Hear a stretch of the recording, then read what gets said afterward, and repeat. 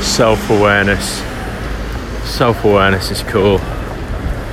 It really is. But people have been asking me, how's your mental health these days? How's it changed over the last 2 years? And the only way I can describe it is that I'm more self-aware. And the upside of that is ridiculous. It's astounding. Knowing who I am, understanding myself, being aware of how I feel and what I feel and why I feel certain ways. Fuck.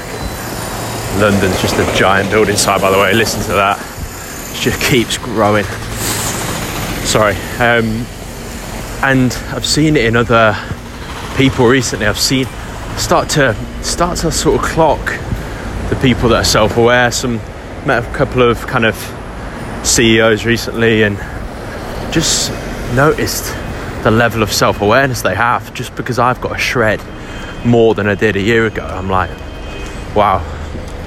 And a couple of mates as well at the minute who just their, again, level of self-awareness that they've developed over the last 12 months. One of my best mates who's out in Singapore, respect JK, who listens to every single one of these. Mate, I'll speak directly to you because I know you're listening. Your self-awareness, mate, over the last 12 months has just gone up a gear, and it's fucking cool. It's strong, it's impressive, and I know you've had to go to difficult places to find that. You've had to go to places within yourself that you haven't been before, but that is self-awareness.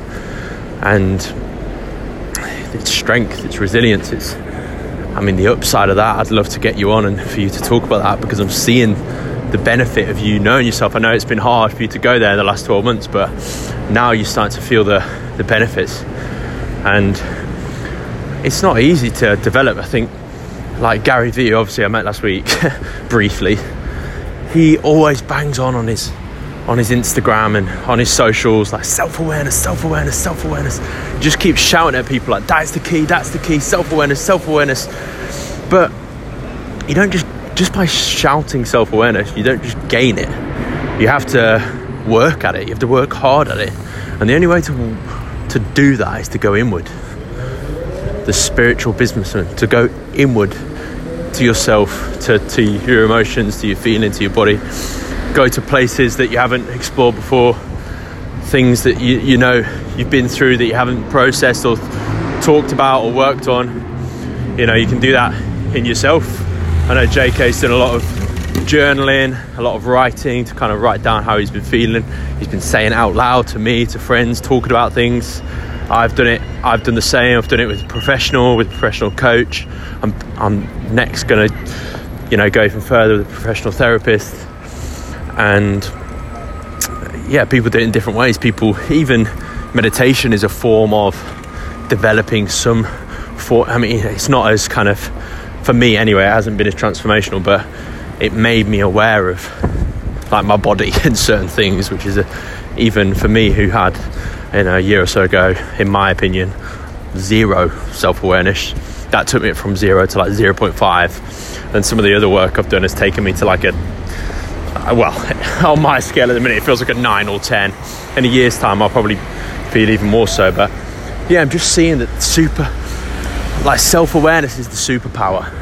It's the superpower. Everybody that has a level of it, I'm like, wow, you know yourself, you know your blind spots. It's so sexy. I don't know why I use the word sexy, but that's how it comes across. So seek that discomfort. If you've got certain places or things that have happened in your life or are happening right now that you kind of are sort of unconsciously maybe aware of, that you haven't really taken time to reflect on or process, just start seeking them, start writing them down. Only you know those things, and embrace it, because I guarantee the benefits and upside, although they won't come immediately, they'll come over time. And self-awareness is a superpower. All right, team, have a good day. Would love to know what people think. JK, this one's for you, and I'll speak to you all soon. Boom.